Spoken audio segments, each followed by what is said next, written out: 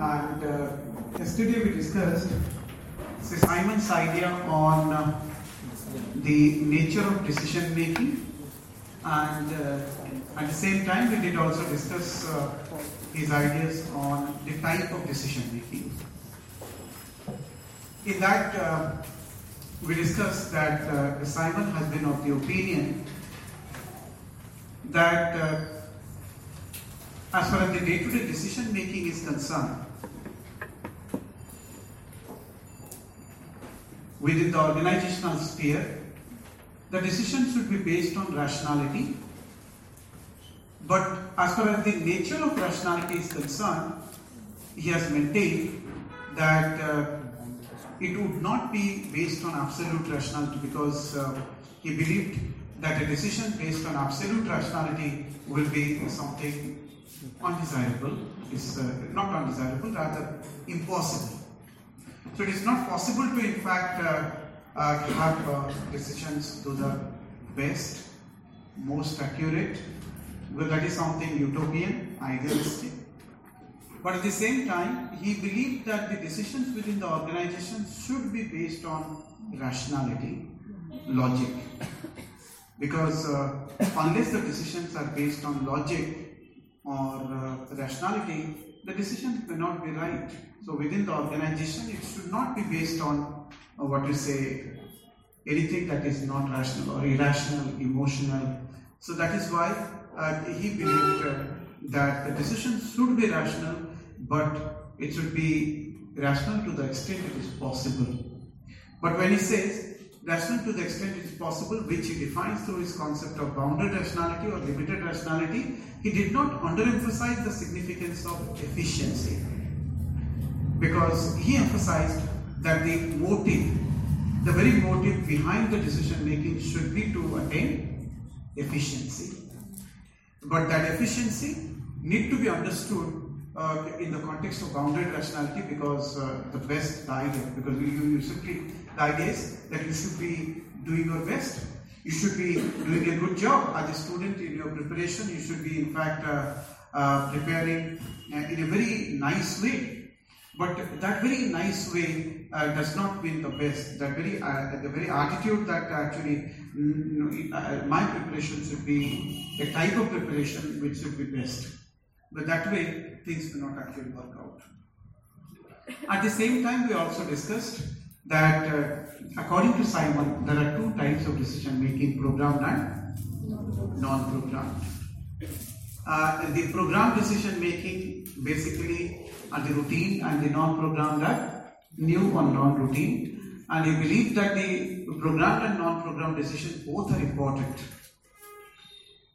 And but again, non-programmed decisions carry less rationality, and since it carries less amount of rationality, so in actual practice, the decisions, non-programmed decisions, should be taken in a manner or in a way that should have the same amount of rationality as that of the programmed decision. That is what he refers to with the concept converting non-programmed into programmed decisions. So this is the thing, till this we have discussed yesterday. So today, let us discuss stages of decision making and some of the other aspects that he has dealt with.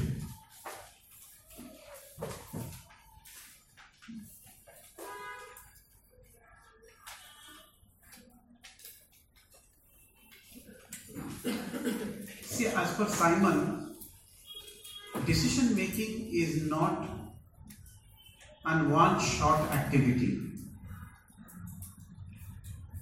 No, decision making in fact is a series of activities. According to Simon, decision making is not only one activity. That's what he's saying. It's not an one-shot activity. In fact, it is a series of activities. According to Simon, decision making as a process can be divided into 4 stages. Though in the beginning he actually mentioned 3 stages, later on he introduced a 4th stage. But he says decision making as a process involves how many stages? 4 stages. Those being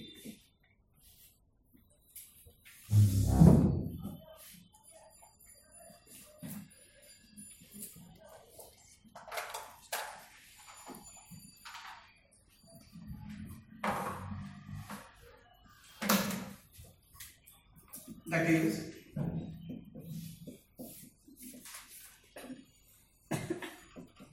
intelligence,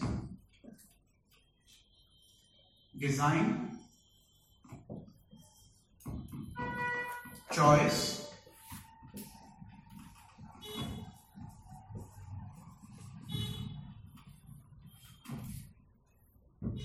feedback.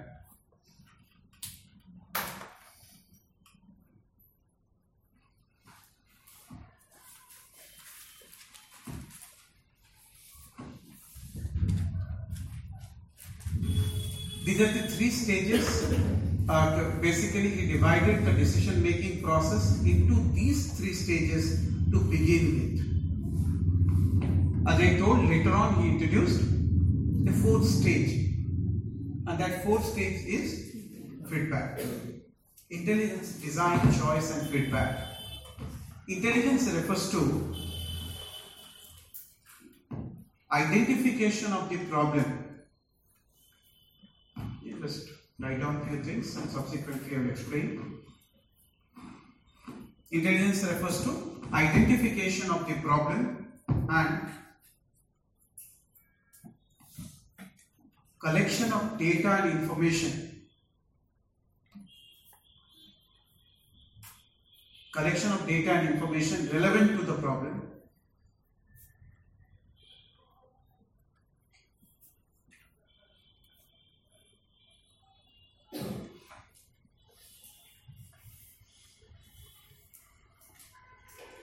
The design stage refers to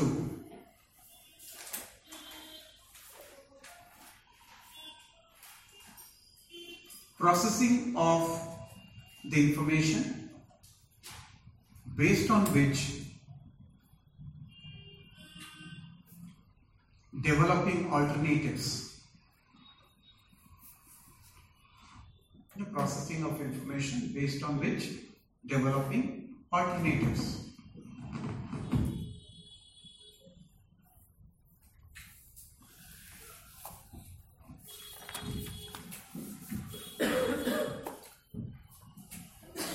Choice stage refers to evaluation of the alternatives, evaluation and comparison of alternatives, and choosing the one or choosing one among the rest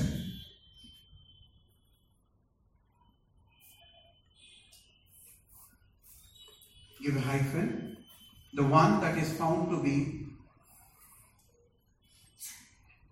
best among the rest.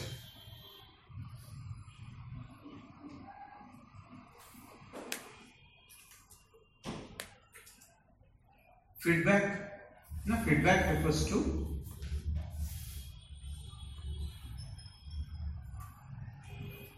supplementary information that lead towards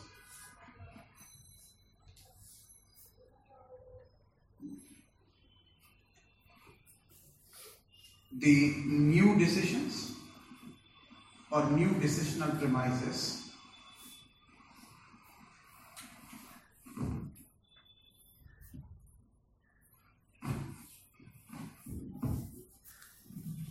Leads towards the new decisional premises. Okay. See, he's saying that if you take into account decision making, because he says in order to understand administration, we are not going to study only the decision, we are going to study decision making. And he says decision making is not a single short activity. It's not a one short activity.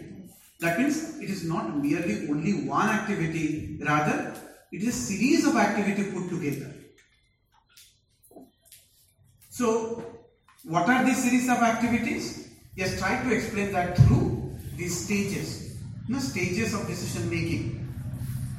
Those stages, to begin with, he identified 3, later on he added the 4th one, this being intelligence, design, choice and feedback. Like let's say, the same simple example that we have been referring, that you have decided to become a civil servant. So here, you have taken a decision. So decision is only a part of the process of decision making.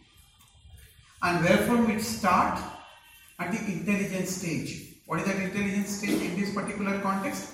Maybe your very feeling or a very realization of a problem relating to career security. From there this particular decision has started. And see, the realization of a particular problem or the knowledge of a particular problem might not be only at the conscious level. It might be at the subconscious, or as Simon would say, it might as well be at this unconscious level. So that means that is a problem we might be accessing. We will be able to know about that problem maybe through our conscious mind, or it might be lying at the subconscious or at the unconscious level, but only this particular decision lies somewhere in the identification of problem, possibly the problem that possibly whatever you do, kya khaunga, kya karunga. The possibility of career stability, career security, career progression. See, that is the problem. And the moment there is a problem, again, at every stage, as Simon would say, subconsciously or consciously, what we start doing? Start collecting information. Collecting information relating to the career security. And once this information is there, the next is we process. We go through this information, we process this information, and subsequently we start creating alternatives. Alternatives based on the variety of information, based on going through this information, we might start developing certain alternatives. Okay, I can be a doctor, I can be an engineer, I can be a lawyer, I can be an accountant, I can be a teacher, I can be a manager, I can be an administrator, etc., etc., etc. So alternatives. So processing this information and creating alternatives or options, that belongs to which stage? Design stage. Do you think all these things, do you think when you are actually decided finally I have to be a civil servant, you actually went through this process? Okay, whether I should be a doctor, engineer or all these things? Few of you might have gone through, few of you might not. Simon would say, all of you have gone through it. When you say, sir, I didn't, Simon would say, you did. But all these things at a subconscious level. Moment you say, I chose to become a civil servant. Because when there is only one option, you can never choose. So subconsciously you rejected what? Many of the other alternatives for you as your career option. Maybe consciously you may not have checked out with being an engineer of this type, or this engineer of that engineer, this manager or that manager, this doctor or this lawyer. So consciously you may not have done it, consciously you may not have developed it, but very much it has been there at the subconscious or unconscious level. Once these alternatives are created, you tend to actually evaluate and compare it. You tend to start evaluating, if I am an engineer, if I am a doctor, if I am a teacher. Not only you start evaluating, but you start comparing with each other, and finally you choose the one for you what appears to be the best among the rest. So you go for cost benefit analysis, the loss and benefit analysis, and in that the one which you feel the net benefit is actually higher, you choose that as against the rest. So that is what is basically referred to as choice. But see, once you have taken the decision, I want to become a civil servant, that is going to be supplementary information. So maybe the supplementary information might be direct, The supplementary information might be indirect. Direct means you yourself in the due course of time might actually feel, okay, whether my decision is right or not, whether I should go for it or not, this application or not. So you get supplementary information, and this supplementary information you might be having directly. You might be directly having it, or your friends might give you information. Your parents might give you information. So they might actually say whether you have taken a right decision or wrong decision. They might give their viewpoint, opinion. So the relatives, friends, elders, teachers, number of these things, from these things you might get supplementary information. So these supplementary information that ultimately is going to present a different type of decisional premise for, let's say, the further decision is what is being referred here as feedback. So Simon says the decision making involves these stages: intelligence stage, design stage, choice stage, and feedback stage. Simple? All of you understood? See, further, Simon basically has been interested in developing a science of administration. Now, Simon has been primarily focusing on developing a science of administration, and since Simon believed managing is decision making. So for Simon, what is actually administration? What is actually management? Decision making. So that is why he believed that the science of administration can be developed on the basis of the study of decisional premises. So how can you develop a science of administration? Therefore, the Simon, administration is nothing but decision making. So study of decision making or study of administration is the same. A theory of administration is said to Simon, that is theory of decision making. So here in this particular context, Simon says, in order to develop the science of administration, one has to study which aspect? Decision premises. Now here, in this particular context, the Simonian effort to develop science of administration is in stark contradiction to the classical theory and its effort to build science of administration.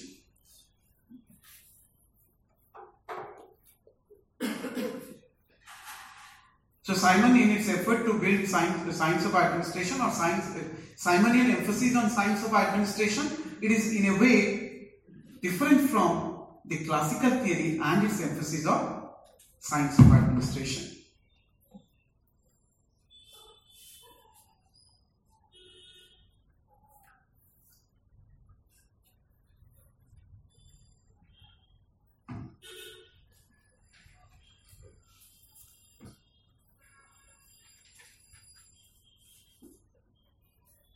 Let me explain this aspect. See, Simon, while developing his science of administration, rejected politics administration dichotomy, or the classical notion of politics administration dichotomy, to replace with fact value dichotomy. This particular theory will be slightly difficult, but again we'll try our level best to make it as easy as possible. But this theory is a bit abstract. But till now all of you have understood? दिमाग के अंदर घुसा है ना?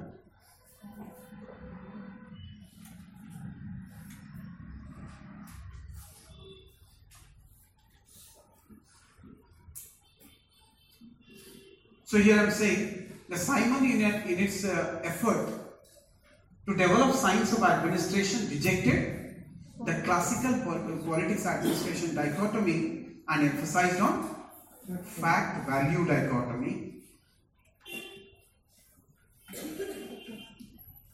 Now say on one account he agrees with the classical theorists. The classical theorist believes that the foundation to the scientificism is fact. The science can be developed on the basis of fact. So what is going to undermine scientificism? Value. So more the value, scientificism is going to be undermined, because value is what? Variable. It varies. So science involves developing principle. Principle involves prediction, accuracy. So moment something that you consider is value, in your study that is value, is going to undermine the scientificism. Because if you perceive from this point of view, science is all about developing what? Principles. Principle that is going to accurately explain the relationship between cause and consequence. So now, when you are going to develop principles where definitive cause-consequence relationship is there, moment value enters into your study. Value is what? Constant or variable? Variable. So moment value is penetrating into the study, it is going to undermine scientificism. So here, the Simonian view on scientificism, many may not agree. But here, if you take into account Simonian view on scientificism and classical theories and their view on scientificism, they in fact overlap. Because both the classical theories also believe what is the basis for scientificism? Fact. And so also the Simon believes that fact is the basis for scientificism.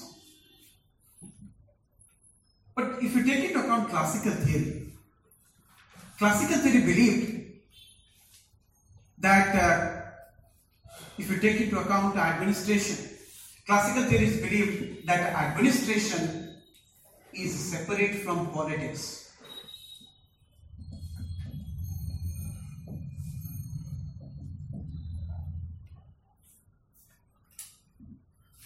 Now, administration is separate from politics. And since administration is separate from politics, the nature is different, it can be studied separately. But here, while they were trying to actually understand the nature, the classical theorists believed politics is a arena that is dealing with what? Negotiation. That is more with negotiation, compromise, dialogue, bargaining, manipulation, pulls and pushes. So in that particular context, it is being, the classical theorists consider that politics is more of value.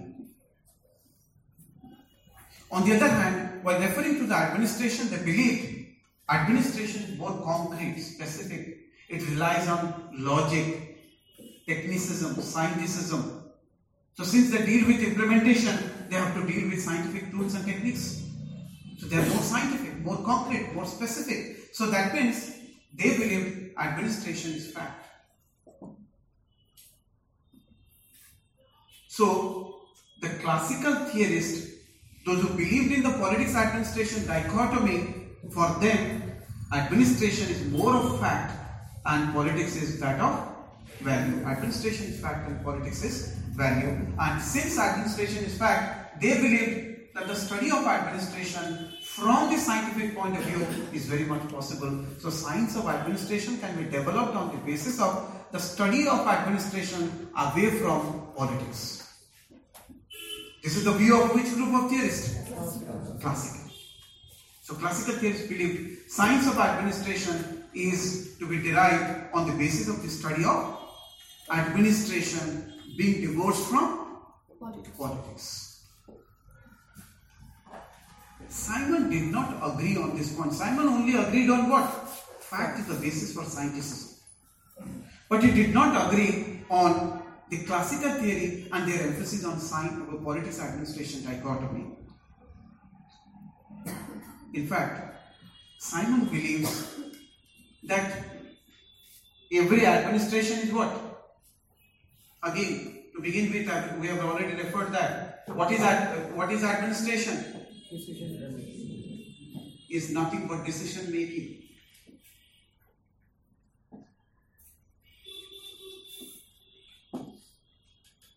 Decision making. Simon says every decision making, whether at the higher level or at the lower level. So whether at the higher level of the organization, middle level of the organization, or at the lower level of the organization, see, at the higher level the decision might be more strategic. more broader, general. The decision at the comparatively lower level might be more tactical, more specific. Like let's say, at the parliamentary level, at the union cabinet level, the decision might be, let's say, GST as a policy. So that's a very general thing. So the moment you go down in the hierarchy and come to the stage of administration or some level of the administration, lower level of the administration, the decision is more not relating to the general principle, rather relating to particular cases. In this case, whether GST is applicable or not, if applicable, which slab is applicable. In this case, then what is the tax liability? So if you take into account the higher level, the nature of the decision might be different. Lower level, the nature of the decision might be different. At higher level, it might be more strategic, more general. Lower level, it might be more tactical and more specific. But irrespective of that, Simon says, and he's borrowing from whom? Bernard. Bernard has already, most of the things Bernard has already discussed. Simon elaborated it. Simon, based on the Bernard's theory, in fact developed it into a comprehensive theory. So following Bernard, Simon says every decision or decision making have two premises. That is,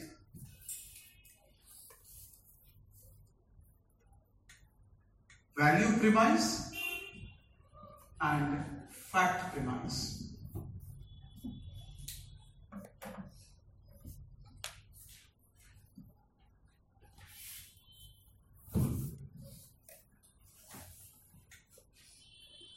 So every decision carries two premises, value premise and fact premise. Now see, he has explained, Simon explained this value and fact premise of the decision making by using means end paradigm.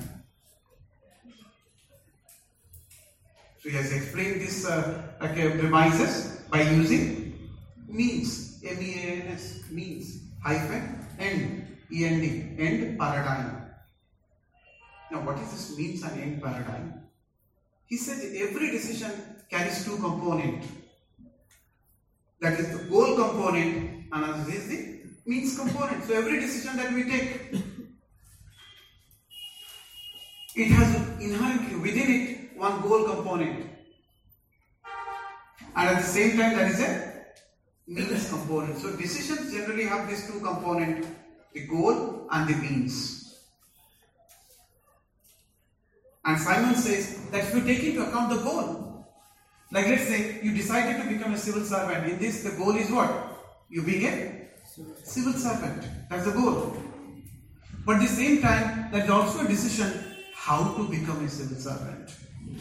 What all to do in order to become a civil servant. That is what is which component? Means component. As a Simon would say, let's say the goal component is more of value. So the goal aspect of the decision is not entirely value, more of value. Why it is value? Because it simply says that if you take into account the goal of the decision making, the goal is lying somewhere in the future. That is what is preferred. And that is not a current situation, that's not a current state of affair, that is something in the future. It is something desired and it might become a reality, it may not become a reality. You intend to become a civil servant, you have decided to become a civil servant. So here you are intending, you are desiring to become a civil servant. So that is somewhere in the future. You being a civil servant, that is somewhere in the future, it's not present. So that means Simon is saying the goal in fact refers to that value aspect, that because goal is referred to basically a preference. So preference lies in the future, so it being lying in the future, it cannot be observed. You cannot observe it. On the other hand, means basically belongs to the present. So thereby it can be observed. You can observe.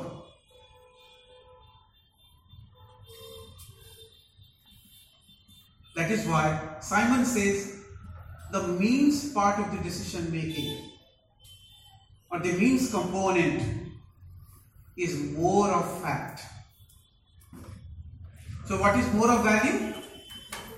Goal is more of value, and which is more of fact? The means is more of fact.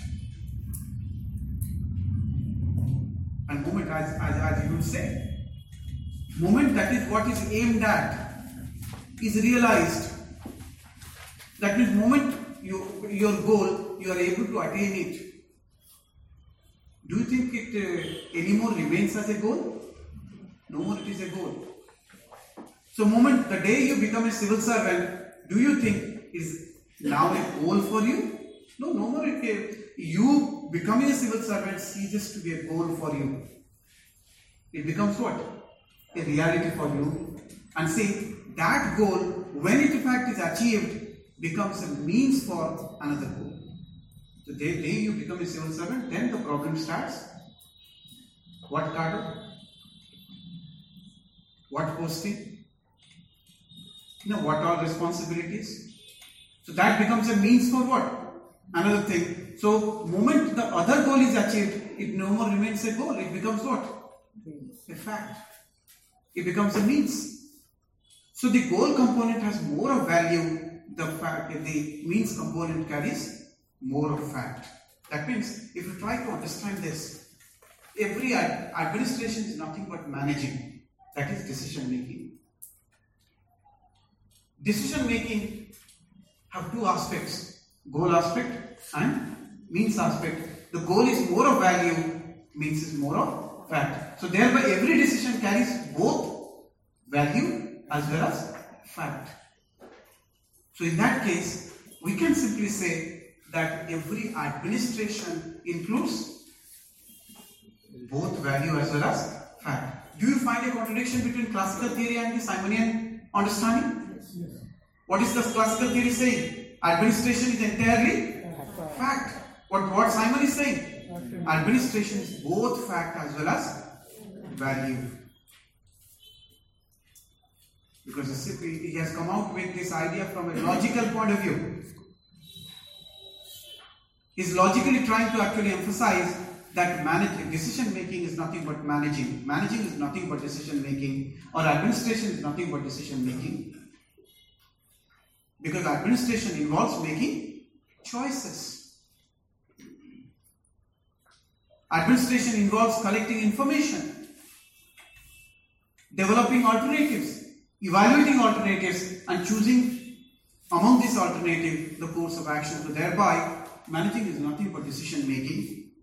But every decision carries these two components, the end and the means component. And the end component, the goal component have more of value, and the means component have more of fact. So thereby, every decision has both value as fact. And since administration is also decision making, and decision making has both value and fact, so thereby administration is both fact and value. So here, Simon is differing from classical theories by stating that only a part of the administration is fact, the whole of the administration is not fact. But for classical theory, the whole of the administration is fact. But for Simon, only a part of the administration is fact. So that means, as per the Simon says science of administration is to be built on what? Fact or value? No. Simon says science of administration can be developed only on the basis of fact. Scienticism is to be based in fact. This aspect he agrees with the classical theory. But on what he is disagreeing? Classical theory says administration, the whole of the administration is fact. So that is why they believe the science of administration can be developed on the basis of the whole of the administration. Because everything is fact. But Simon says administration is both value and fact. That means only a part of the administration is fact. So considering this, Simon believes science of administration can be developed only on a part of the administration. And which part of the administration? The part of the administration that is fact. That is why Simon, being a behavioral theorist, is fact-oriented. Why fact-oriented? He says value is present, fact is present. But as far as study is concerned, you should be studying what? Only fact. Because science of administration can be developed on the basis of fact.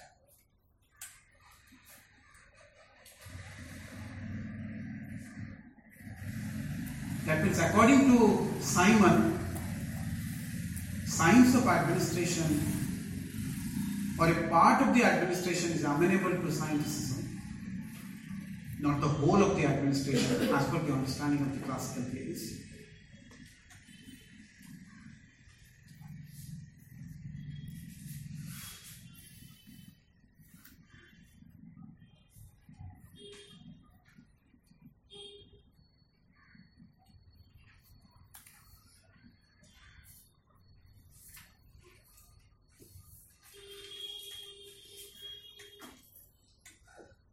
Because see, if you remember one of the criticism to classical theory, Simon says classical theories and their principles are not scientific. Why? Because scientificism requires close observation and empiricism. It is not based on casual observation and experience. So being a behavioral theorist, for developing science of administration, he emphasizes on empiricism, close observation, and which things you can observe. With regard to which thing you can go for empirical studies, something that is observable. So empirical studies are possible only with regard to those things those are observable, and those are observable are constant fact. And which are not observable, those are lying in the future. Those are not observable. And what is not observable? Something that is intact, something that is in the future, and thereby that is something value. So that is why Simon believed science of administration can be developed on the basis of fact. But while he emphasized the science of administration can be developed on the basis of fact, he also maintained that all of this administration is not amenable to scientificism. Whole of the administration is not amenable to scientificism. Why Simon says the whole of the administration is not amenable to scientificism? Because in the administration there is one part that is value. So that is why he says only one part is fact. So that part which is fact is amenable to scientificism. So according to Simon, science of administration can be developed on the basis of the study of a part of the administration, not the whole of the administration. So till this all of you understood? This particular. So the goal part of administration, is it not predetermined by the policies? Predetermined. So then how that is is it? See, it is predetermined, it's only a preference. It is only a preference. So that means you desire that. Whether it will be a reality or not, you never know.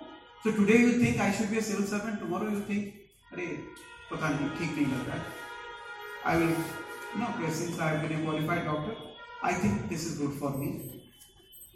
Or you might become or may not become because of your performance. So the goal is only something that is desired.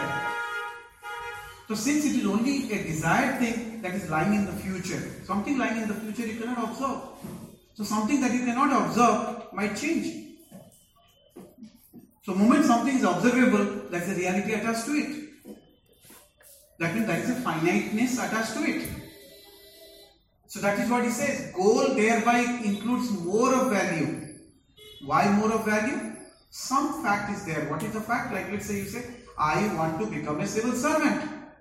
So civil servant there is some fact is there. But you will become a civil servant or not? Never know. You'll know, and the moment you know, no more your goal. So that is why he says the goal carries more of value, the predominantly value, and means is predominantly fact. So like in this case, I have the choice to determine my goal. But like if you look at it from the perspective of politics and administration, so administration as an activity, it doesn't really involve determining the goal. I'm not exactly getting it. Like policies, they define the goal for the administration already. So administration. Who defined the goal? The policy. Okay, policy defined the goal. Huh? Administration, like it might involve defining certain sub. That's true. See, let's say Sarva Shiksha Abhiyan, already the goal is defined or not? But do you think the administration was able to achieve that goal? No. Within the time frame there were many mission mode projects. By the 2000 this, reducing this, 2000 this. These are what only aim. In actual practice, whether it will be a reality or not, the time will say. For administration, it remains what? Only a goal. And that goal might be true, may not be true. So one factual part is what? Under the policy, this is what you are aiming to. But the rest all is what? Value. So that is why Simon says, the goal component is predominantly value and the means component is predominantly fact. But at least this argument all of you are able to understand. Classical theory says administration is fact and fact is the basis for scientificism. If you want to develop science of administration, the science of administration can be based on the study of whole of administration. Why? Because whole of administration is fact. Simon says whole of the administration is not fact, only a part of the administration is fact. So science of administration can be developed on the basis of the study of only a part of the administration, not the whole of the administration. Or otherwise, as Simon would say, that a part of the administration is amenable to scientificism, not the whole of the administration is amenable. So this aspect all of you understood? Sir, in private organizations, I'm just elaborating on what he was saying, that private organizations, goals and the means, both are set by the management. In government also that is by politicians, temporary executive, and the permanent executive that is bureaucracy implements it. So he is not rejecting the dichotomy exactly. Again. Okay, I'm so happy that you are able to pinpoint something so critical in Simon's theory. But we will discuss that later on. बड़े दिमाग यही criticism दिए हैं Simon को. He was also saying the same thing. But we will revisit this one. This is one of the criticism. Simon apparently rejected dichotomy only to reintroduce it through the back door. So one of the criticism is there. We'll take up that, but not now. Okay, Simon ऐसे ही दिमाग में बहुत hammer मारता है.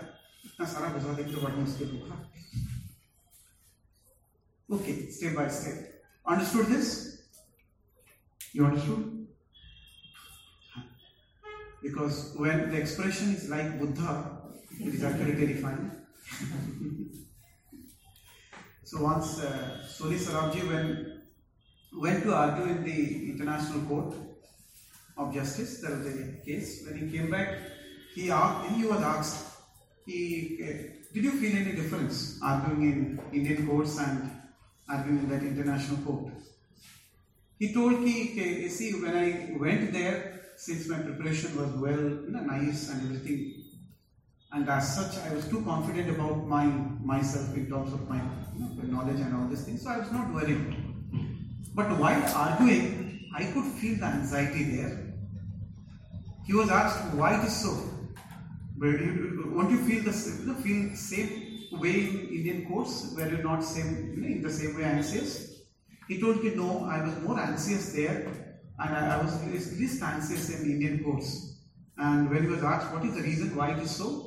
Because he told, it's always comfortable to face the speaking judges, the judges who are speaking and very much interacting. It's always comfortable, and it's very difficult to face judges who are silent. So basically referring, if you are interacting with someone and that fellow is pura, with that status of equanimity, then it is actually difficult. So that's why I asked, because the facial expression was something like that. कोई नहीं, no, neither I'm happy nor I'm sad. Anyway.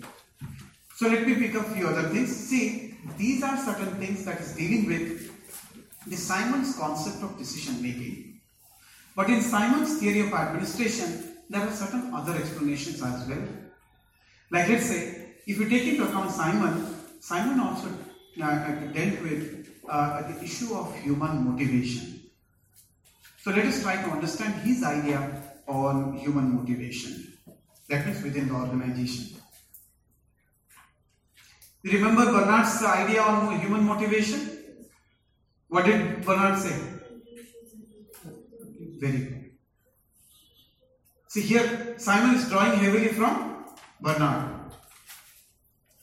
So Simon, while dealing with the human motivation within the organization, did agree with Bernard. But at the same time, he supplemented Bernard.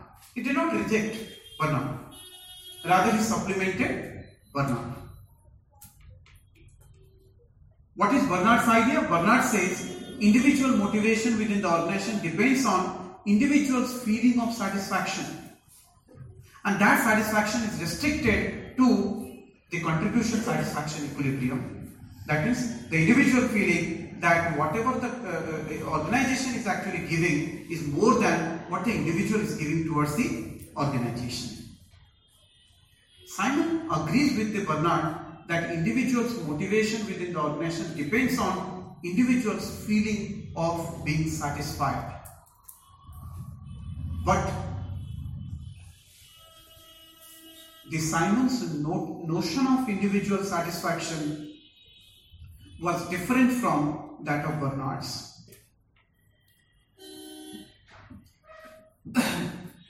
So Simon agreed with Bernard that the moment individual feels satisfied, individual is going to be highly motivated, and if there is dissatisfaction, then individual is going to be demotivated. But the basis for satisfaction was slightly different from that of Bernard's. Because according to Simon believed individual within the organization feels motivated provided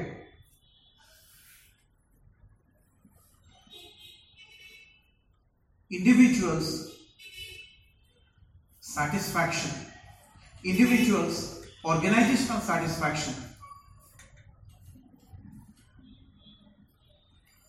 goes beyond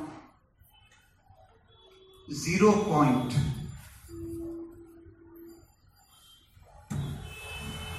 So individuals, or simply we can say, as Simon is saying, that individual's motivation depends on individual feeling satisfied, or simply as he says, that individual's motivation within the organization depends on the individual's feeling about the satisfaction that the individual derives within the organization, that is, the organizational satisfaction goes beyond 0 point.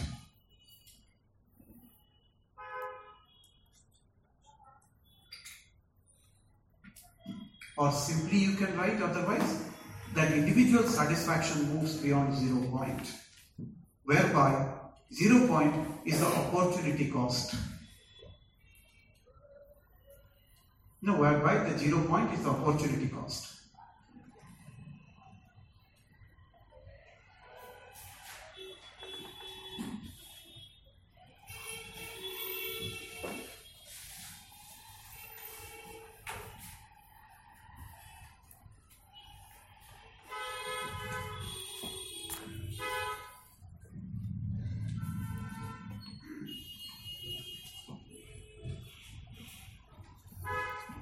Now let me try to elaborate this. With an example, let me elaborate this. See, let's say you are working in an organization and Bernard is trying to explain your motivation. How Bernard is going to explain your motivation? That Bernard will try to find out your feeling within the organization. How you feel within the organization with regard to the job that you are doing and the benefits that you are getting from the organization.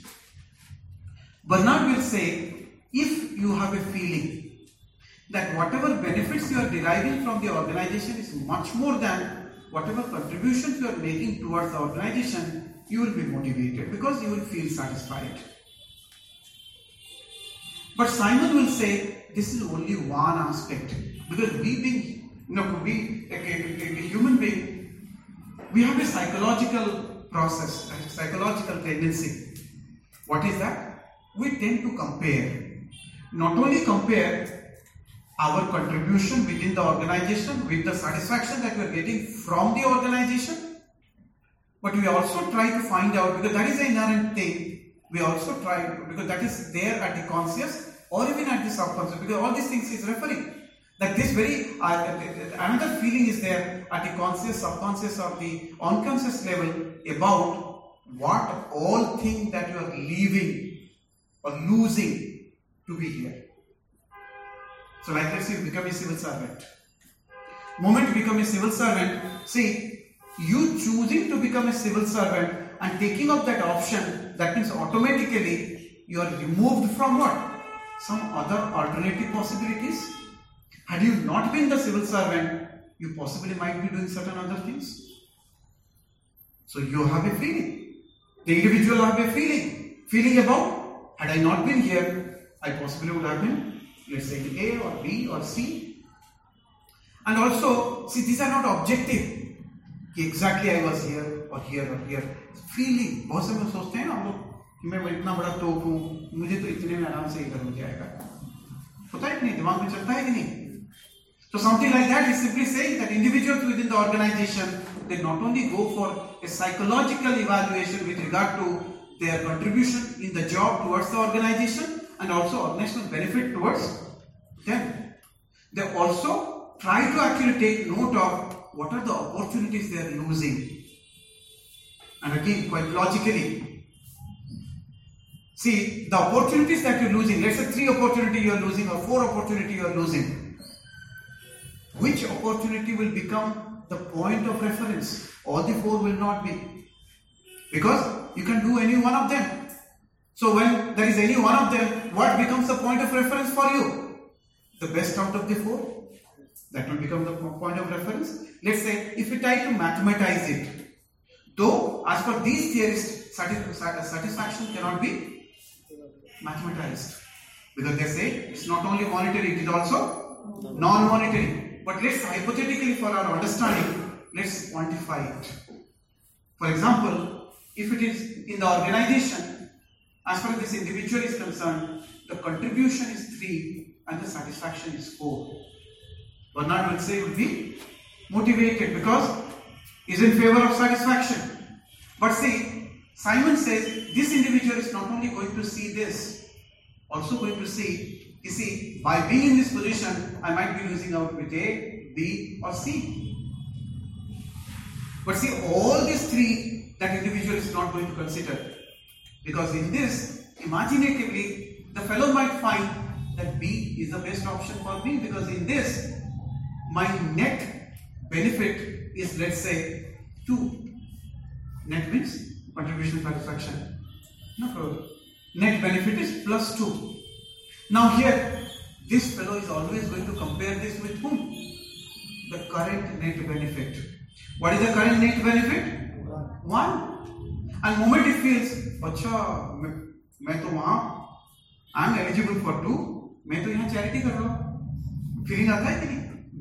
You are not worried about कि भाई 2 घंटा काम कर रहा हूँ और इतना मिल रहा है, या फिर 5 घंटा काम कर रहा हूँ इतना मिल रहा है. My contribution is 3, I am getting 4. That becomes the list of the consideration. That might be one of the consideration, but that remains no more important consideration. What overpowers you? I am capable of more. By being here, possibly I am actually underpaid. So that very feeling, that's what Bernard is saying. That say the individual when gets most fully motivated, or individual gets motivated only when the individual's current satisfaction or individual satisfaction moves beyond 0 point. And what is this 0 point? 0 point is the opportunity cost. What is opportunity cost? Opportunity cost is the best other alternative foregone. So what you have foregone? A, B, C. These are the alternative you have foregone. And what is the best alternative in this? B. So the zero opportunity cost is the best alternative that has been foregone. So this becomes your 0 point. 0 point means base point, the reference point. So you start comparing with what? This opportunity cost. And when you get motivated, only when you have a feeling my current satisfaction is beyond 0 point, more than 0 point. So only when here the satisfaction is something like, let's say 6. So here the net satisfaction is 3 and this is more than the 0.2. Otherwise, if you try to understand what Simon is trying to say, Simon is simply saying, if you try to use a colloquial, casual language, Simon is possibly trying to say that individual is motivated within the organization provided the individual has a feeling that the current satisfaction is the best satisfaction. The current satisfaction is the best satisfaction. कि मैं इधर से निकलूंगा तो ऐसा नहीं मिलने वाला.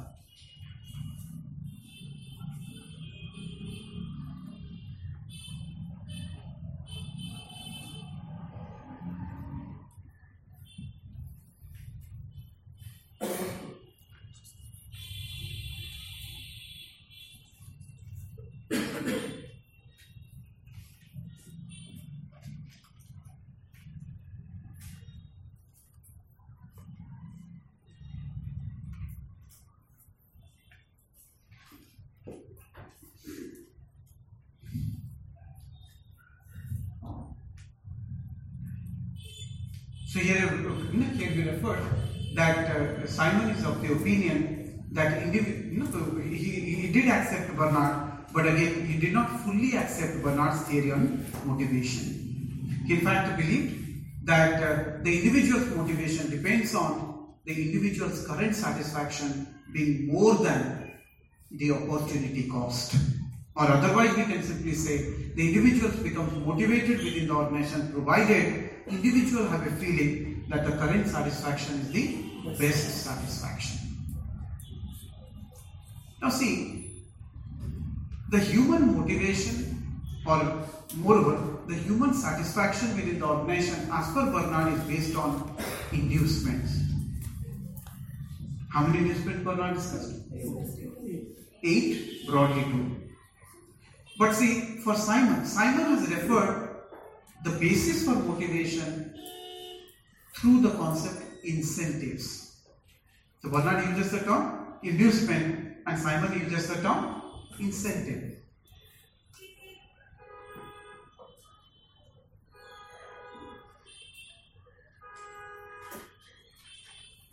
See, as far as the incentives are concerned,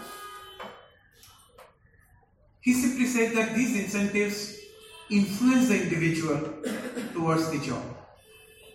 So they're influential, they put pressure to on the human being to be driven towards what? The job. So in that particular context he maintains there could be internal incentives or influences, external incentives or external influences. So influence over the individual in the job towards the job or within the organization towards the job could be internal, could be external. So there could be internal influence, there could be external influence or internal incentives and external incentives. See, as far as the internal influence is concerned, this is something influence from within. The influence from within.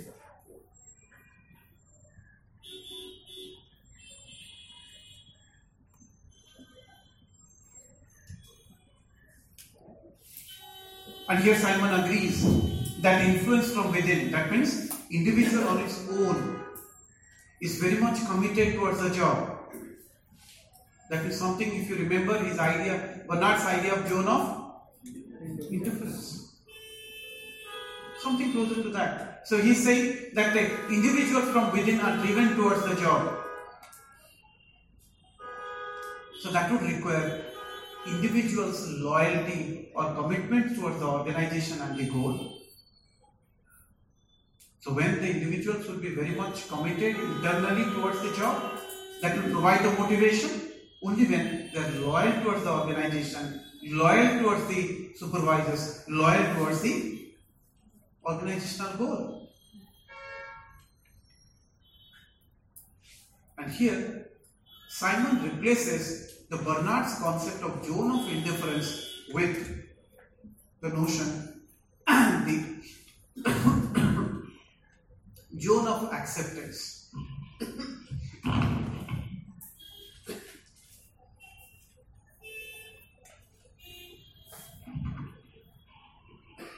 So what is that saying? That as far as the individual is saying that people should be loyal.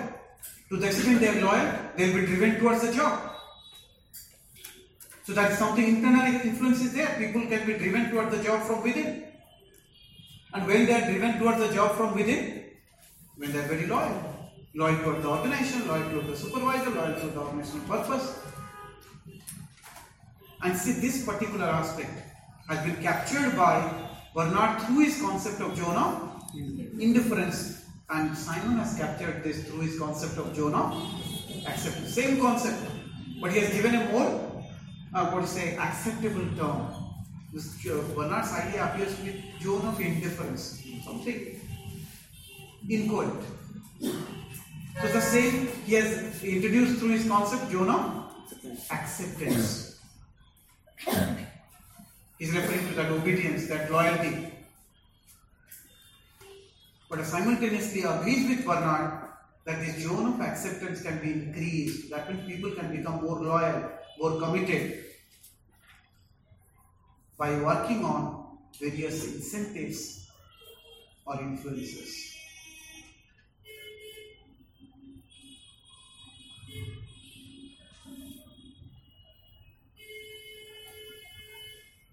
So various monetary and non-monetary influences are there. So while actually working on these monetary and non-monetary influences, one can actually increase an individual's loyalty or increase the zone of acceptance and decrease the zone of denial.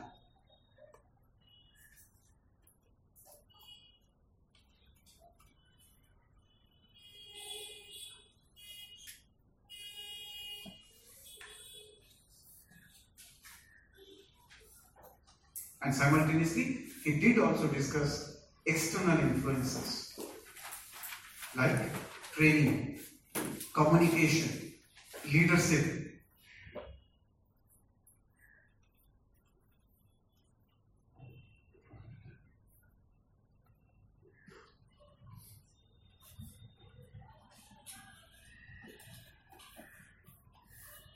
The training, communication, leadership, all these are which type of influences? External. So through training you can also make people more and more motivated. If they are trained well, they can handle the job well, they increase in skill, and also they are introduced into the right type of mindset. So for them job becomes easy, so they become motivated. Through communication, right type of information, right type of encouragement, that also brings about motivation. Leadership, right type of leadership also brings about motivation. So all these are which type of influences? External influences.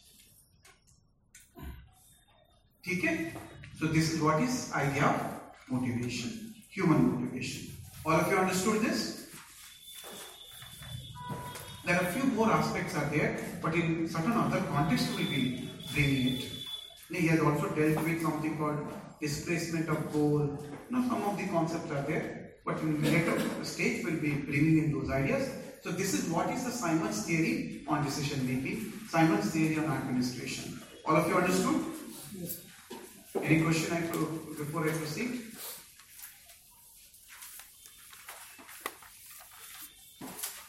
Okay, so that means I'm ready to proceed. All of you have started reading the criticisms? Please read the criticisms. In few classes from now, we will raise those criticisms, we'll discuss those criticisms. But before that, I want all of you to go through the criticisms. Okay? And mark the criticism that you have failed to understand. So that you are able to raise it and every criticism you are there. Okay. So now let's move into another theorist. So today we'll be taking off a bit unconventional theorist who conventionally not considered as a management theorist. That is Karl Marx and his theory of bureaucracy. And not only we will discuss Karl Marx and his theory of bureaucracy, we will also discuss Marxist theory of bureaucracy. Are you able to differentiate between the two? नहीं. जैसे मान लो कि you become a very big philosopher. Already बड़े हो और भी बड़े होगे. So your philosophy will go by whose name? Your name. But there are many who might agree to your major foundational principles, and based on those foundational principles they develop their theory. So they will be known by what? Also your name, but that will be a slight difference. You are you and they are like you. So that is why Karl Marx and Karl Marx theory of bureaucracy, but at the same time we will also deal with the Marxist theory of bureaucracy. There are a number of theorists who are actually Marxist because they followed the philosophical tradition that Karl Marx has introduced. Karl Marx introduced something called conflict tradition, and there are many other theorists who followed this conflict tradition and has developed their theory of administration of bureaucracy. So that those theories, Lenin's theory on bureaucracy, Stalin's theory of bureaucracy, Mao's theory on bureaucracy, or Dharendra's theory of bureaucracy, or Boulonger's theory of bureaucracy, all this theory of bureaucracy will be captured under what? Marxist theory of bureaucracy. Karl Marx and his theory will be Karl Marx theory of bureaucracy. ठीक है बच्चों? चलो.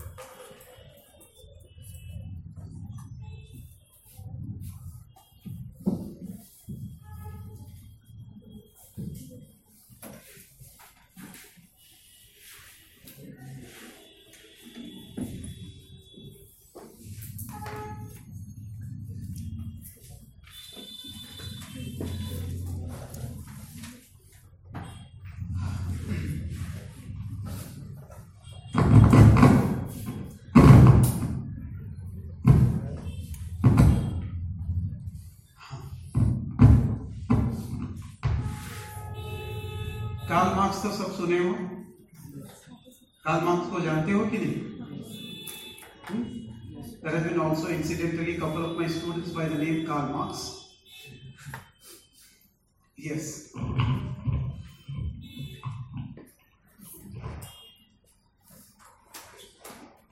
Do you know his basic theory? Because Karl Marx has been voted as the most powerful philosopher of this 20th century. Not 21st, the 21st has just begun. And even with that, he has been voted as the most powerful philosopher, even at the heart of capitalism, that means European countries and all this. He's the only theorist with the power of his philosophy divided the entire world in terms of both study as well as in practice into two: communist, capitalist.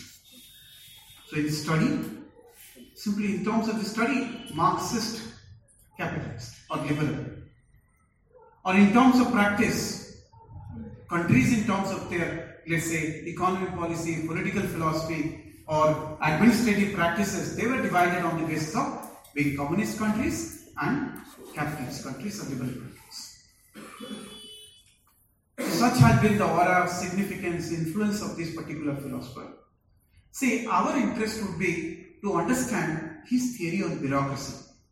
But we will not be able to understand his theory of bureaucracy unless we understand the Karl Marx and his theory itself.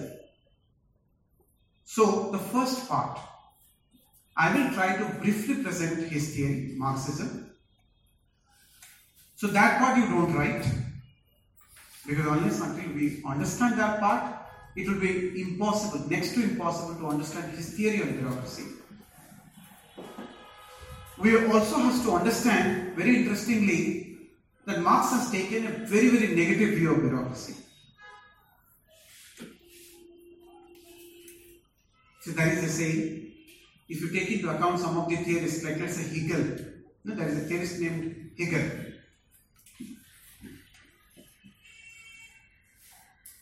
Marx and Max Weber.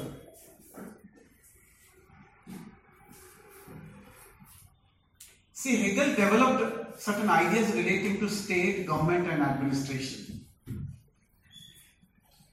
Marx followed Hegel. Followed means in terms of time. Though there have been some influences. And when Marx actually developed this theory, he has been referring to Hegel's, let's say, ideas. And while regularly referring to the Hegel's idea, he presented a completely contradictory theory. That is why it is said that Marx was having a running dialogue with the ghost of Hegel. Because while he was trying to write and present and develop his theory, he was interacting with whom? Hegel and his theory. So that's why it's many times referred, Marx was having a running dialogue with the ghost of Hegel. At the same time it is referred that Karl Marx put Hegel upside down. Or it's referred, Karl Marx made Hegel to stand on his head.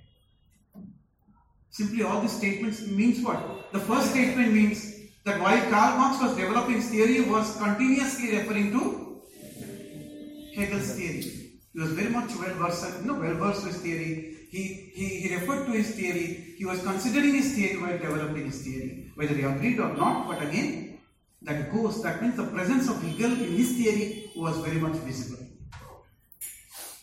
But the second part says the presence is visible in a different way.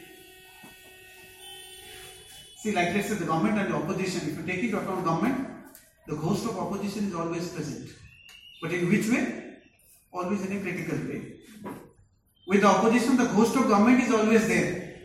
So by looking into the opposition, by going through their lectures, by looking or going through their, let's say, speeches and all these things, always you can understand, okay, there is something government, there is this individual or that individual.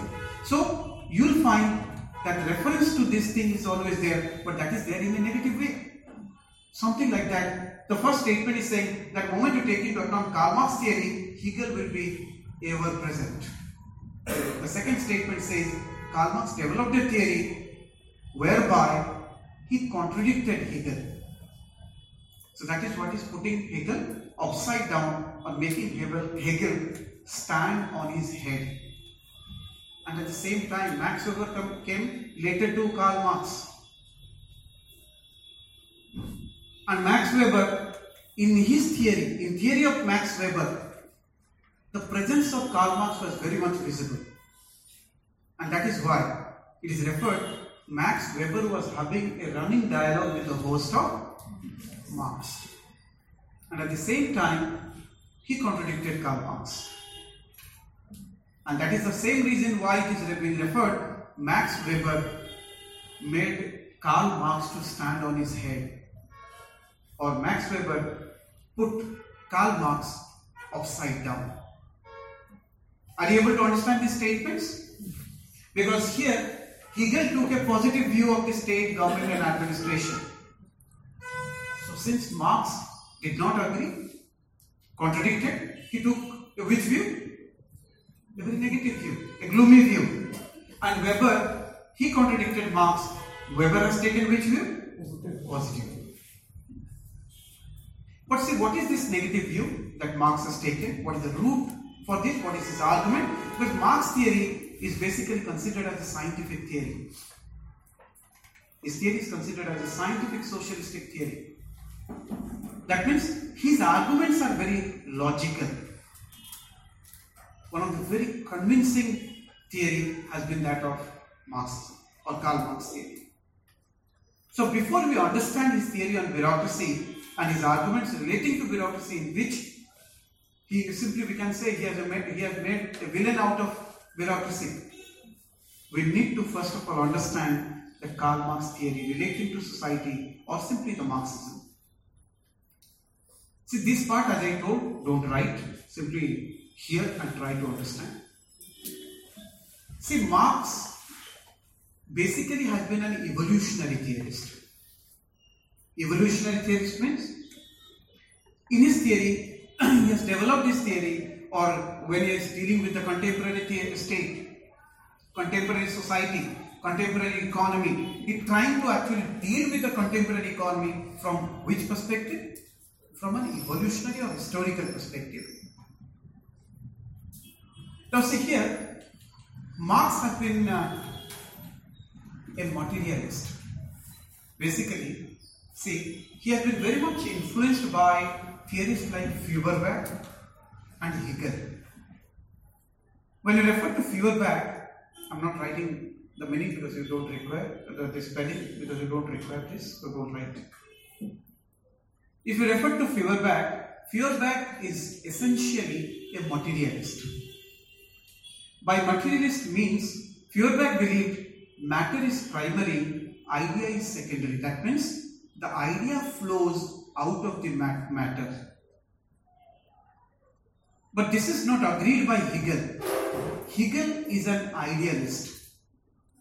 So being idealist for Hegel, idea is primary, matter is secondary. That means matter flows out of ideas. To generalize and make it easy for you, let me give you a very simplistic or pedestrian example. Like let's say, if you take into account, for example, it's a fan. Well, there is an idea behind this fan or not? That's what is driving the leaf, rotating and in fact giving air. So Feuerbach will say, no, it is not the matter that is actually giving rise to the idea behind this fan. Sorry, Feuerbach will say, no, it's not the idea of fan that has given rise to this fan. Rather, he will simply say some part in the history, maybe, for example, so there are big leaves of the tree and they swung. When they swung, maybe there was flow of air. And this material thing gave rise to an idea, okay, under such situation, there can be a flow of air. So it is not the idea that has given rise to this material manifestation, it is the matter that has given rise to certain idea. So primarily, initially the base is actually matter and the subsequent is idea. Hegel contradicts it. Hegel says no. The idea has given rise to this material manifestation.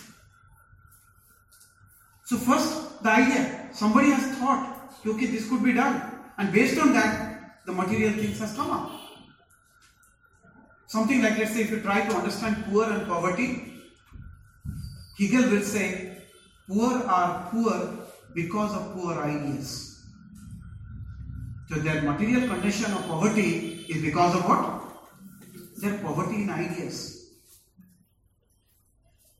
Feuerbach will say no, their poor ideas are primarily because of their poor condition.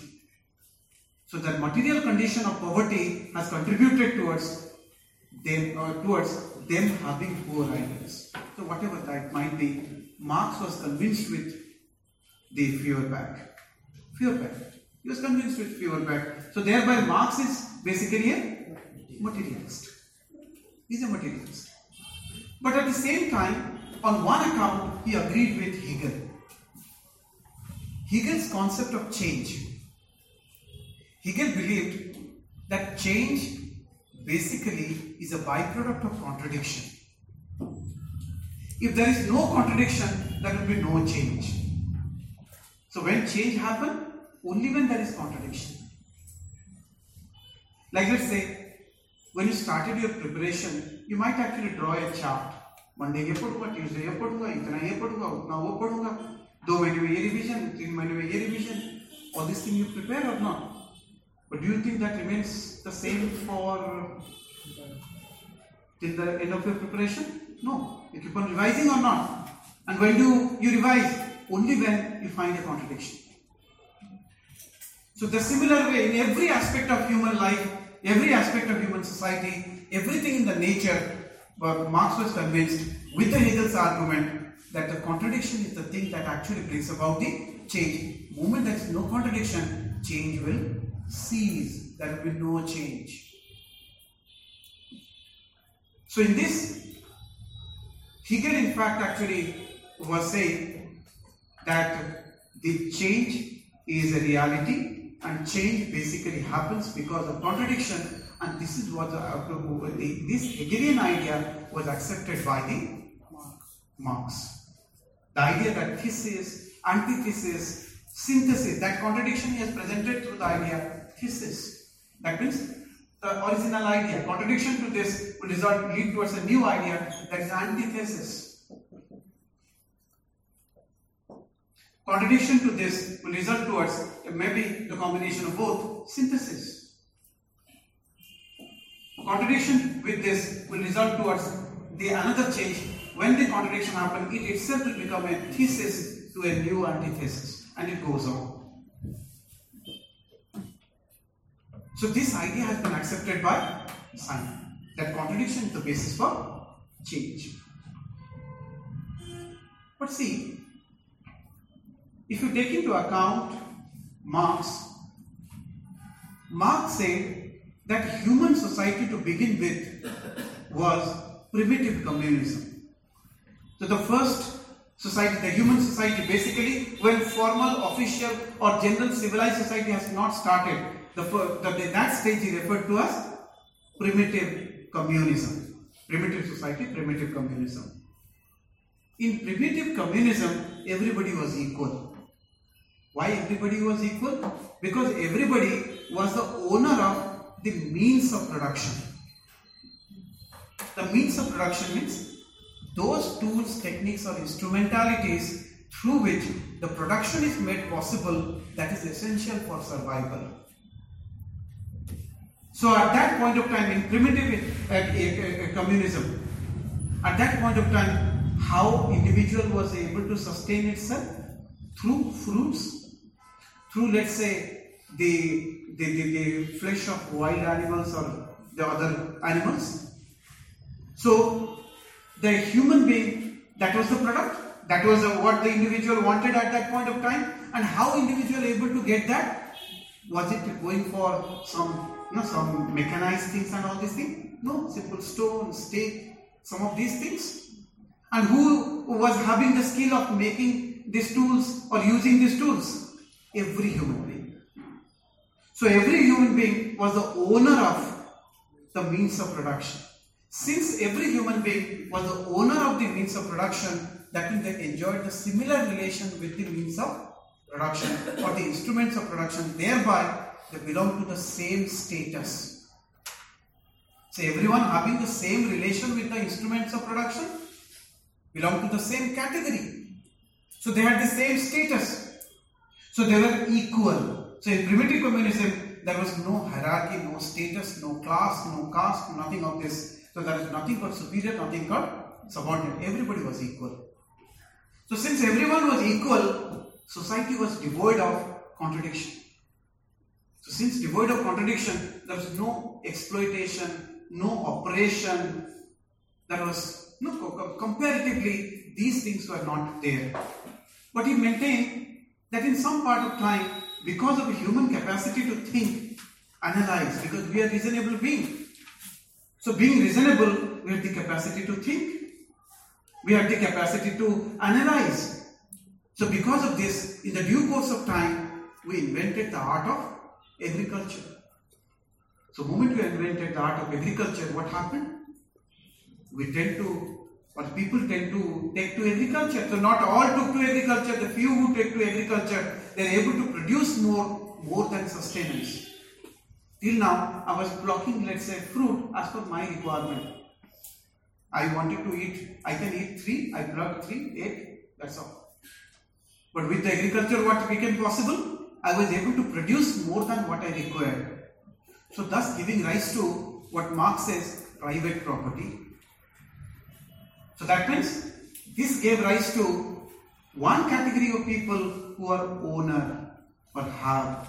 They have private property, and there are others who do not have private property, and this is the beginning of the contradiction, and this is the beginning of the change in the human society.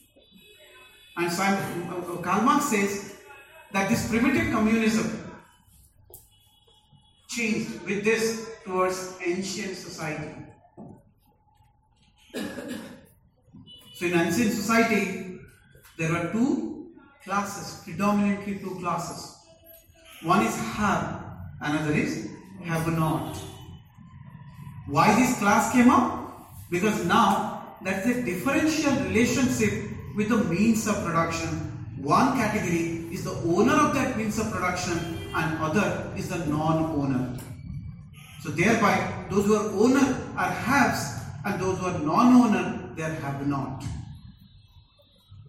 So owner, those who have, they are dominant, and those who have not, they are dominated. So in ancient society, there are haves, there are have-nots, and in ancient society, these have and have-nots are basically refers to as master and the slave. So the masters are there and slaves are there. But see, an important aspect Marx says here.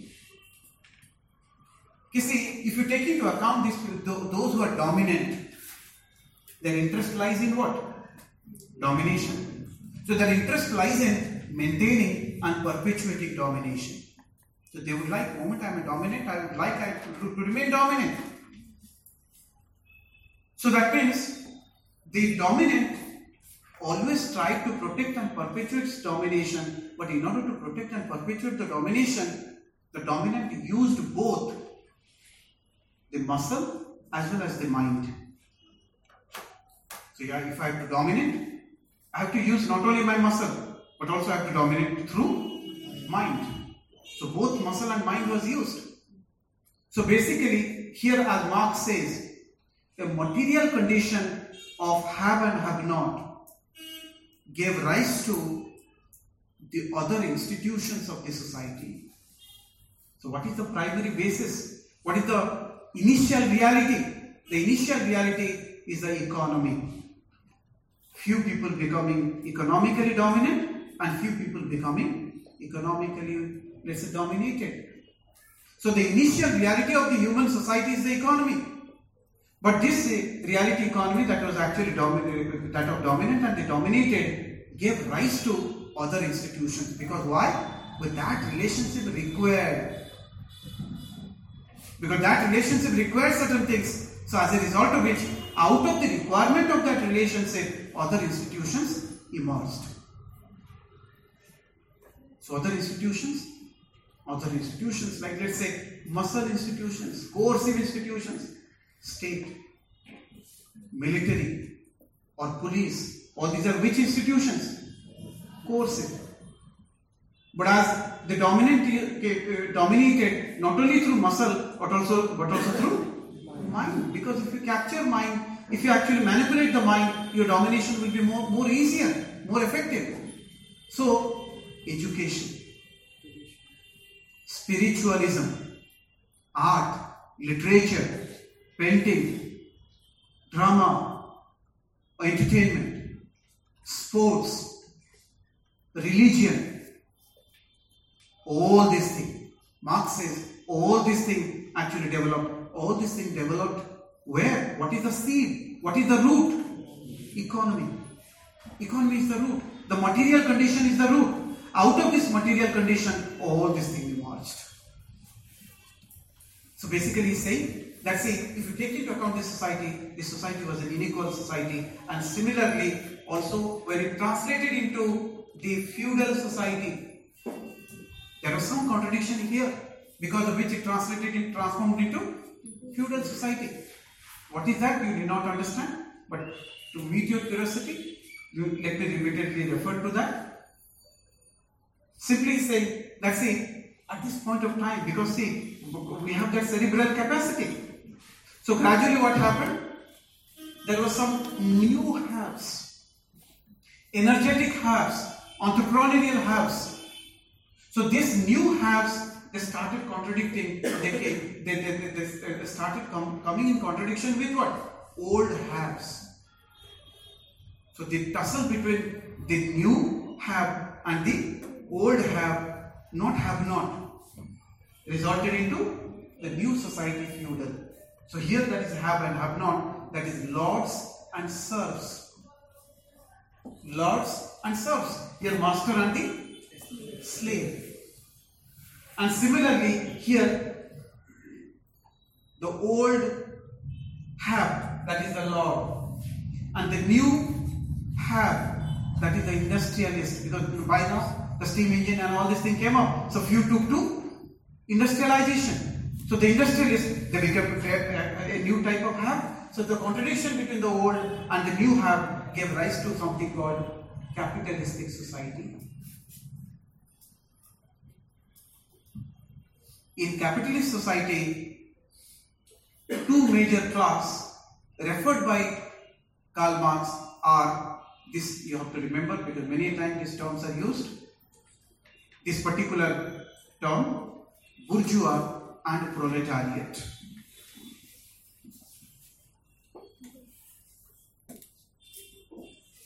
Bourgeois. Bourgeoisie is IE. bourgeoisie में JI मतलब है ना,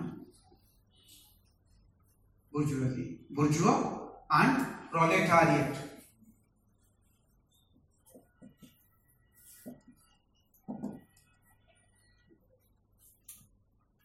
Bourgeois are the industrial owners, proletariats are the industrial workers.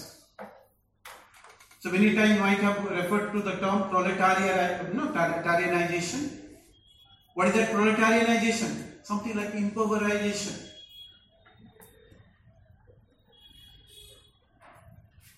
So here the have and have not are bourgeois and proletariat. But one more aspect, a few more aspects here let's try to understand. Simon is saying, the Karl Marx is saying that everything in the society is basically the derivative of the economy. So economy is the substructure or the infrastructure and everything else is the superstructure. State is a superstructure, religion is a superstructure, this education is a superstructure, sports is a superstructure, entertainment is a superstructure, everything is a superstructure. So this is primarily derived from economy. So the character of the economy is ultimately going to influence and define the character of the rest all. So since economy is exploitative, oppressive, so the education will be exploitative, oppressive. See, the economy advances the interest of one, that is have, the education will advance the interest of only the have. So similarly, art, literature, religion, everything, they will be reflecting what character? The same character that of the economy. Let me give you few examples to make you understand what Marx is saying more clearly. So let me pick up from the Indian context. A thing that earlier I have given, a slight reference I have already given. If you take into account in India, see, we have caste system. Basically, the caste is the local manifestation of what is otherwise referred to as a Varna system. So how many Varnas are there? 4 Varnas. Outside the Varna is the untouchables. The local manifestation of this Varna is the caste. Now, Varna system has been traditionally associated with the division of work. And this Varna system is based on certain principle. The principle of karma, dharma, maya and moksha. This is what sustains the Varna system. It is being referred that if you take into account the various Varna and their local manifestation caste, we will find that this work division is something unjustified. Because the higher caste, they have been given more respectful job, more dignified job and more paying jobs. And on the other hand, if you take into account lower caste, the lower caste have been assigned with less dignified, menial and very less paying jobs, lowly paying jobs.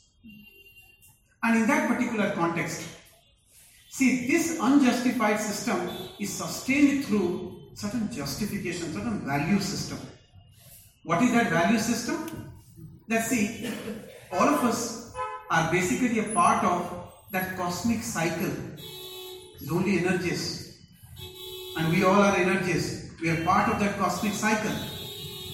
And see, we will be able to escape this cosmic cycle provided we do what we are expected to or required to do.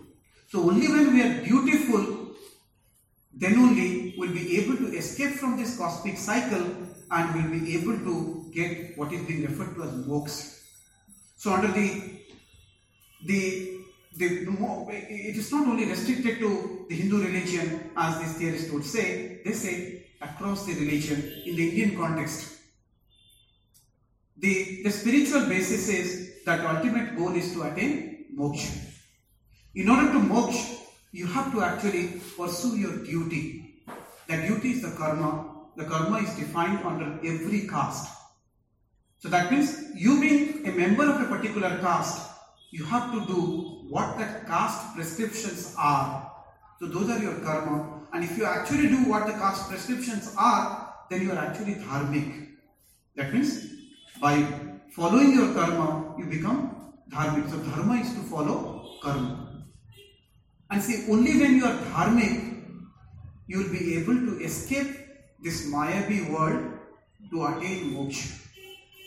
So this is a religious and spiritual sanction behind what?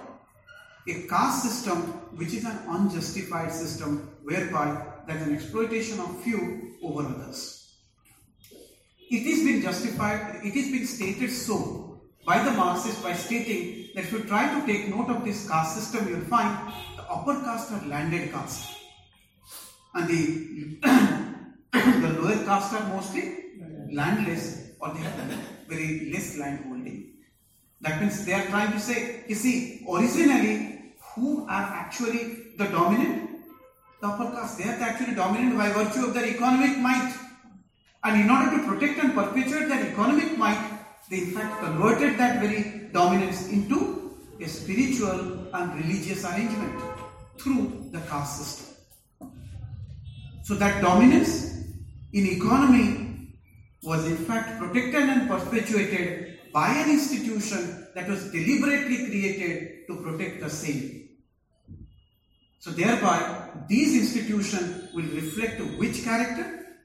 The character of that is that of the economy. Similarly, like let's say, if you take into account religion, if you take into account in Marxist countries, communist countries, is there any religion? No, there is no religion.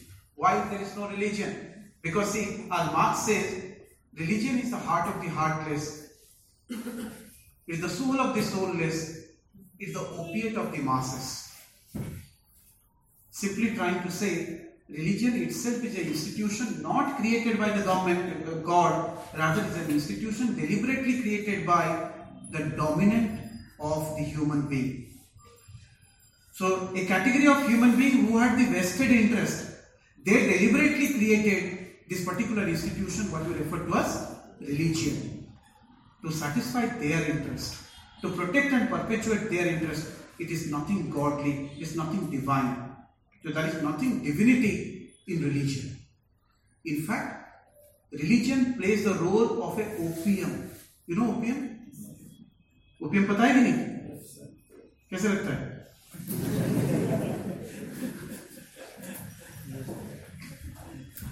Okay, let me replace that. Alcohol, you know? Alcohol तो पता है ना? वो कैसे लगता है? हैं? नशा करता है।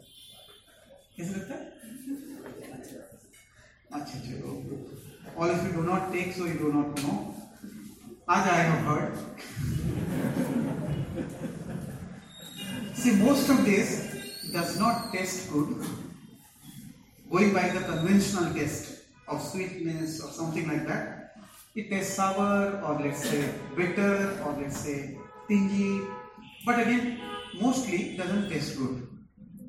But if you take into account, let me give you an example. Let's say, if you take into account people who are daily wage laborers, rickshaw pullers.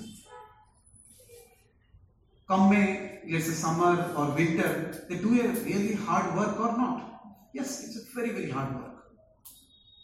They earn very little. We also haggle with them. We sleep on that. So they earn very little. And see, that money is so important, so valuable for their children, for nutrition, for studies, for clothes. But see, at the end of the day, they will reach out to Theka. And you'll find a long line there. And you see, you dare go there and ask a particular rickshawala, you see, free of cost, I'm going to give you a glass of juice. Don't drink this one. Don't drink the wine or alcohol. I'm going to give you a glass of juice. Do you think that's going to prefer this glass of juice as compared to that of the alcohol? No, it's not. And see, many, simply we say that many who take to alcohol, for them it is very important. You will find the individual who chooses alcohol has almost few justification. Few justification in favor, not against. Few justification is that I don't drink unless I'm happy, or I don't drink unless I'm sad, or I don't drink unless I'm actually bored. That means simply saying, these are actually something I'm deriving from a Marxist book. No, that's why it's not my ingenuity, don't worry. See, basically, if you take to this, you will find that the people who take to alcohol, it works in a particular way. What is that? It creates illusion. It creates illusion. That means it distorts the reality. So for the individual under the influence of alcohol or the opium or certain drugs, for that individual, the reality is distorted. The reality is displaced. Like that rickshawala, having done such a hard work, taking that alcohol, after taking that alcohol, what is the feeling? He gone Modi. Because the reality is completely distorted. And see, reality being distorted, that means the power of action is gone. The power of wisdom is gone and power of action is gone. Power of wisdom is, that means ability to decide what is right and wrong, that is gone. And the moment the power of wisdom is gone, the power of action is gone. So, Marxists are saying the religion is the opium of whom? Not the rich. Religion is the opium for masses. But it is the soul of the soulless, in the heart of the heartless. Basically, it is an instrument of the dominant. Basically, it is an instrument of priesthood, or instrument of those who are at the other side, but it acts as an instrument of subjugation, exploitation, against whom? The poor or the masses, because he says it's the opium of the masses. That means for poor, religion is nothing but creating illusion. So by creating illusion, it is taking away the power to decide what is right and wrong, and thereby it is taking away their power to act against wrong or in favor of right. Like something, religion says that everything is what? Maya. सब कुछ माया. पैसा क्या है?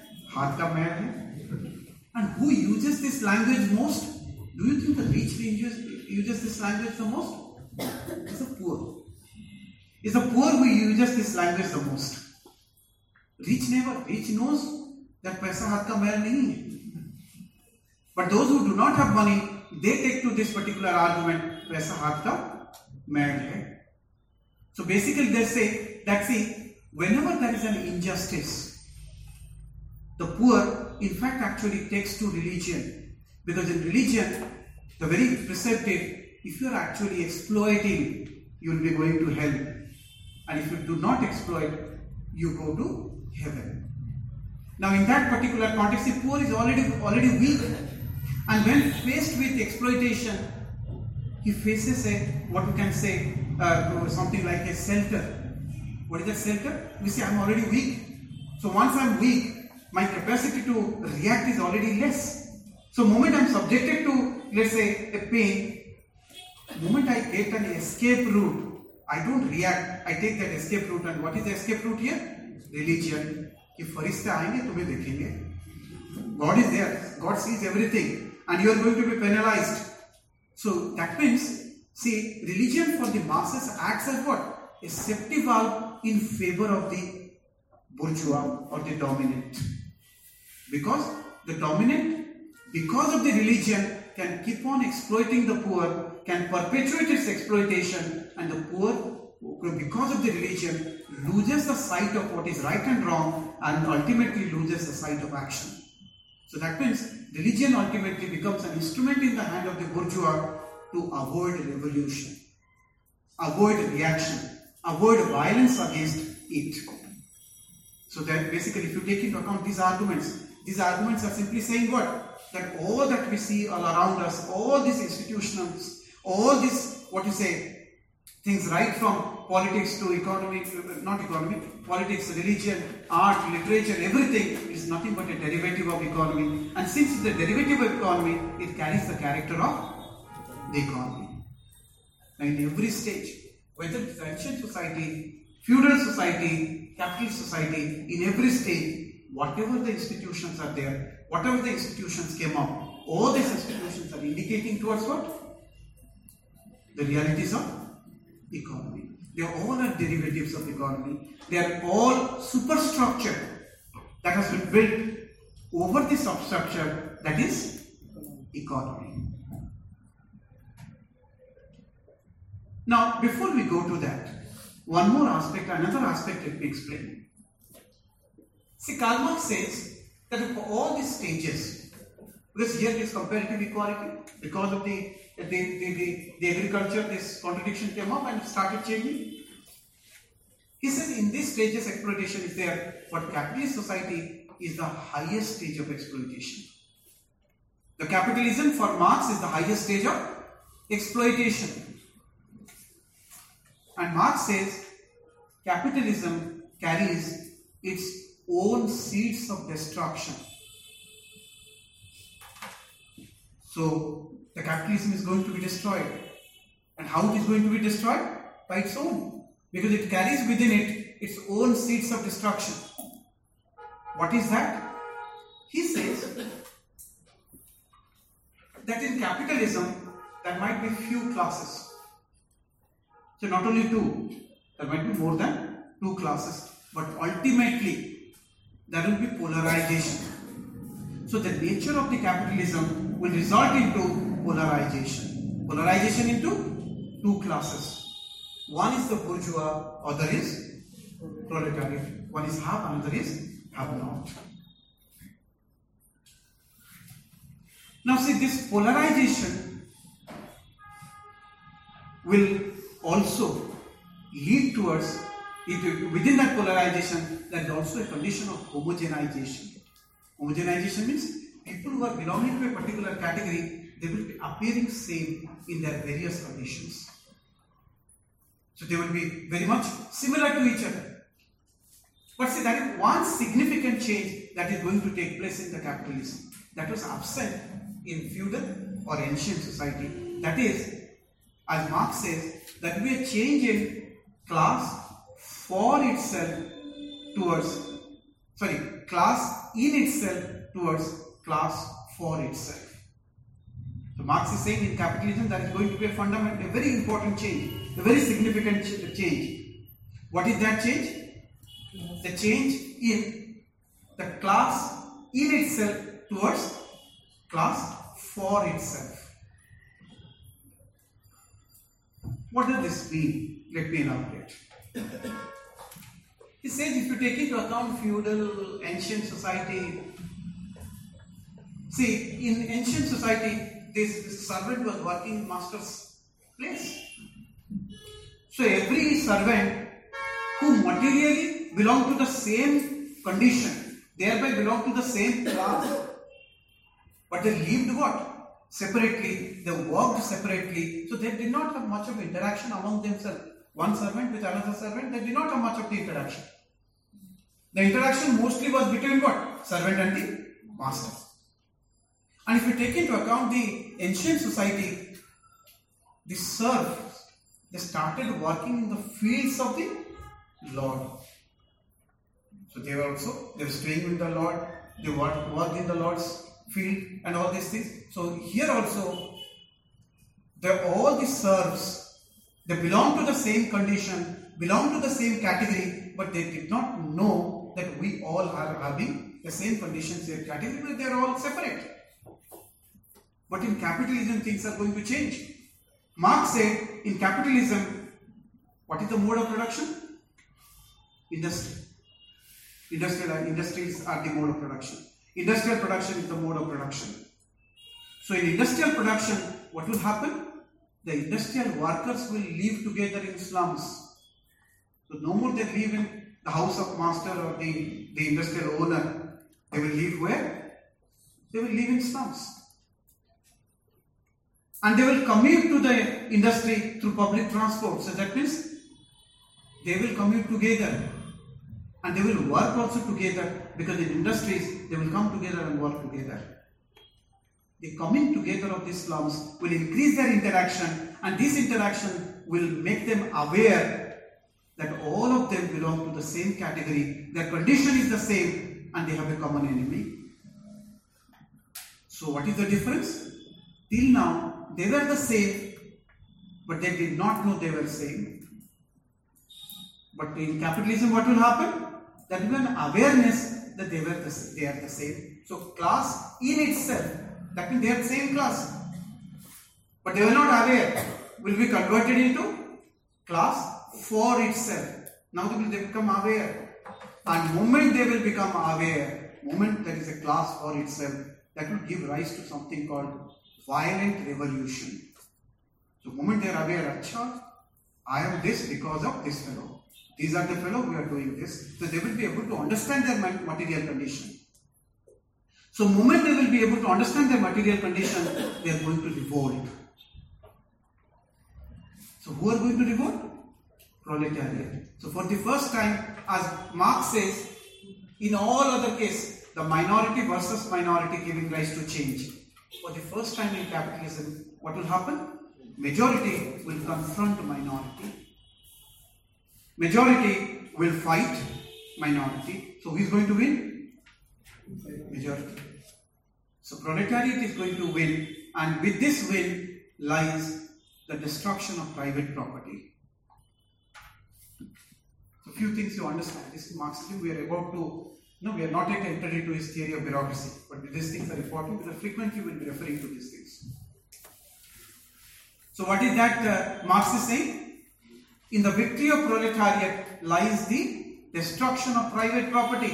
Why? Because see, what is the base of exploitation? Inequality.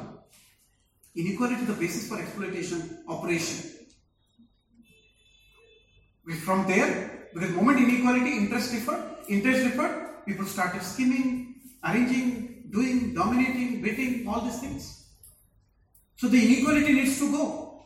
And what is the basis for inequality? Private property. So moment proletariat will win, so that will be a next stage. That stage has been referred by Marx as dictatorship of proletariat. Dictatorship of proletariat. This will be a stage when the traditional, the conventional ruling class has been deposed, the industrialist has been deposed, private property has been destroyed. Nobody will have any private property. Nobody will have its private property. So entire private property, any property is there, it will be owned by the state. But the state is now controlled by who? Proletariat. Proletariat will take control of the state, and private property will be dismantled, and that will be that of the state. State will be the owner of the means of production. No individual will become the owner of production. No community, no groups will become no group will become the owner of production. No individual will be the owner of production. Only the state is the owner of the means of production. But see, they also realize another thing. Marx realized another thing. If private property maybe has been the basic cause of inequality, but henceforth may not remain the only cause of inequality. So what has become the primary cause and the basic cause of inequality? Private property. But Marx realized it no more might remain the only cause of inequality. Henceforth, it may not be the only cause of inequality. As he says, those who control the power of the state will become the new class. Because state itself has a lot of power. So those who are in charge of the state, so they will gradually become what? The new unequal. So that means the state power can be the basis for inequality. So Marx believed, in order to attain a society which is free from exploitation, free from oppression, one needs to attain equality, and in order to attain equality, destruction of private property is only one stage. It's only partial. So what also need to be done? Destruction of state, or dismantling of the state. So that is why Marx believed that dictatorship of proletariat, it is only a transitional period. It is at the same time a preparatory period. This dictatorship of proletariat is what is referred to as socialism. This here, who is the owner of the private property? Everything is owned by the state. And people are actually in control of the state. And here it is governed on the principle, each according to its capacity, to each according to its need. That is, whatever my capacity I will contribute, but I will get as per my need, because if I get more than my need, what will come? Start growing? Private property. If I need 5, I will get 5. If I can contribute 4, I will contribute 4. Another can contribute 10, but the need is 2, will get 2. The moment you give more than what is needed, private property will come up. But at the same time, state is there and state can create a new unequal. So that is why this is a preparatory ground to finally create what? A stateless society. It's only a temporary period, a transitional period. So in this transitional period, the necessary preparation will be done to finally enter into the stage that is referred to as communism. So communism is which state? Stage? A stateless society, where there is no state.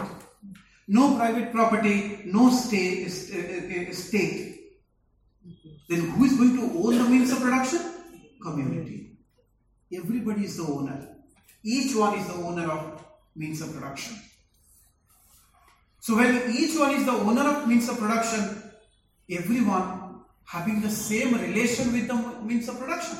So when everyone have the same relation with the means of production, how many categories are there? Only one category. So when there is only one category, there is no inequality, that is equality. When there is no inequality, there is no contradiction. If there is no contradiction, there will be no change. Well, what is the basis for change? Contradiction. For Karl Marx, when there is no contradiction, and that will happen in communism, there will be no change. Then what is going to be the final stage in history? Communism. It's the final stage in evolution of human history. That is communism. That is why he refers communism as the end of history. End of history, finality. That the final stage in the evolution. So history will come to an end. History will cease with communism.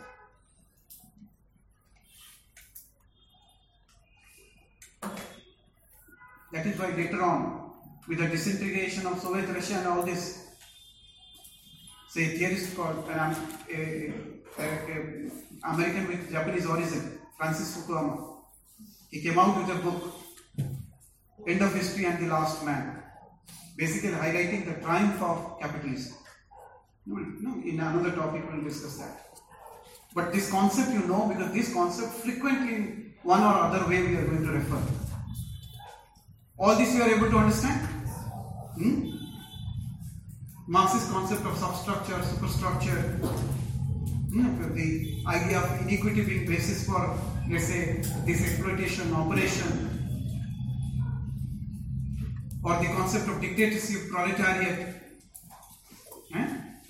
or the idea of communism, the idea of stateless society. Now all these things you understood? Good. So this is basically the Karl Marx basic theory. In brief, I introduced, it's a huge theory, but in brief I introduced all of it to Karl Marx. Political theory, his sociological theory. Okay? With regard to this, anyone having any doubt? Right? So based on this, tomorrow we will discuss Karl Marx theory on bureaucracy, and also we will pick up a few Marxist theory on bureaucracy. Okay? Sure. Thank you.